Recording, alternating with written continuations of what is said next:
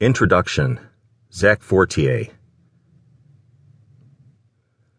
One day, after dumping a drunk on his ass for interfering in a call, an officer who used to ride with me said he never knew what I would do. I was erratic and unpredictable. Sometimes people would spit on me, and I would do nothing.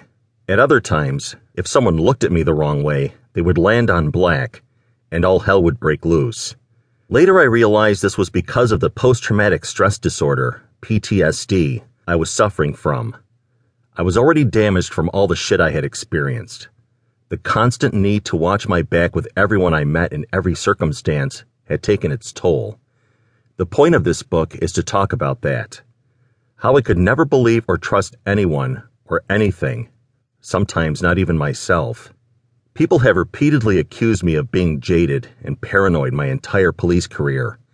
Now they read the books I have written and say I am clearly jaded and see conspiracy where it doesn't exist.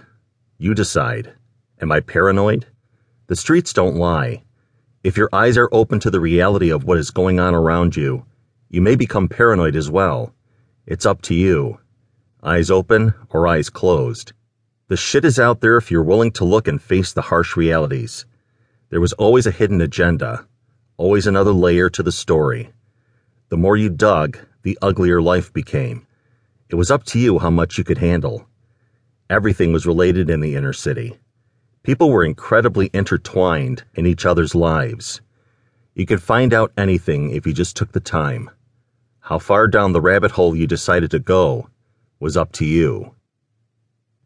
Chapter 1. Landed on Black. I was working a Saturday afternoon shift and headed to a neighborhood dispute on the west side. Saturdays were rough on me. I did a double shift on Friday, working at one of my part-time jobs, and then headed straight in for a midnight shift at the police department. I would get off Saturday morning after being relieved by day shift and be back in time to relieve them that afternoon. I did this every Saturday for years. This particular Saturday, I had picked up a reserve officer who had ridden with me many times.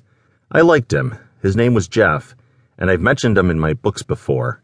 He was smart, thought things through, and never made stupid comments. We were headed to a neighborhood disturbance, and I was really tired. We arrived at the location and found two families out in the street in a yelling match. I got out and went into mediator mode, listening to both sides and trying to figure out how to diffuse the situation. The two families had been at each other for months, picking at each other's kids.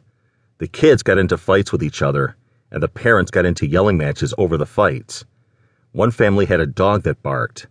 Of course, the other family hated the barking dog and complained constantly about it. This is the side of being a cop that never ends up in the crime dramas on television. Real life in uniform is not glamorous. You spend an amazing amount of time reminding grown-ups that they need to remember to act grown up. We always had one goal in solving these disputes. Psychologically speaking, the people involved had invariably fallen into thinking in either a child or parent role. Nothing ever gets resolved when people fall into these mindsets. One party lectures the other or appears to have the upper hand in the dispute, or, worst case scenario, both parties, no matter what their ages, act like children and expect the police to arrive and assume the parent role.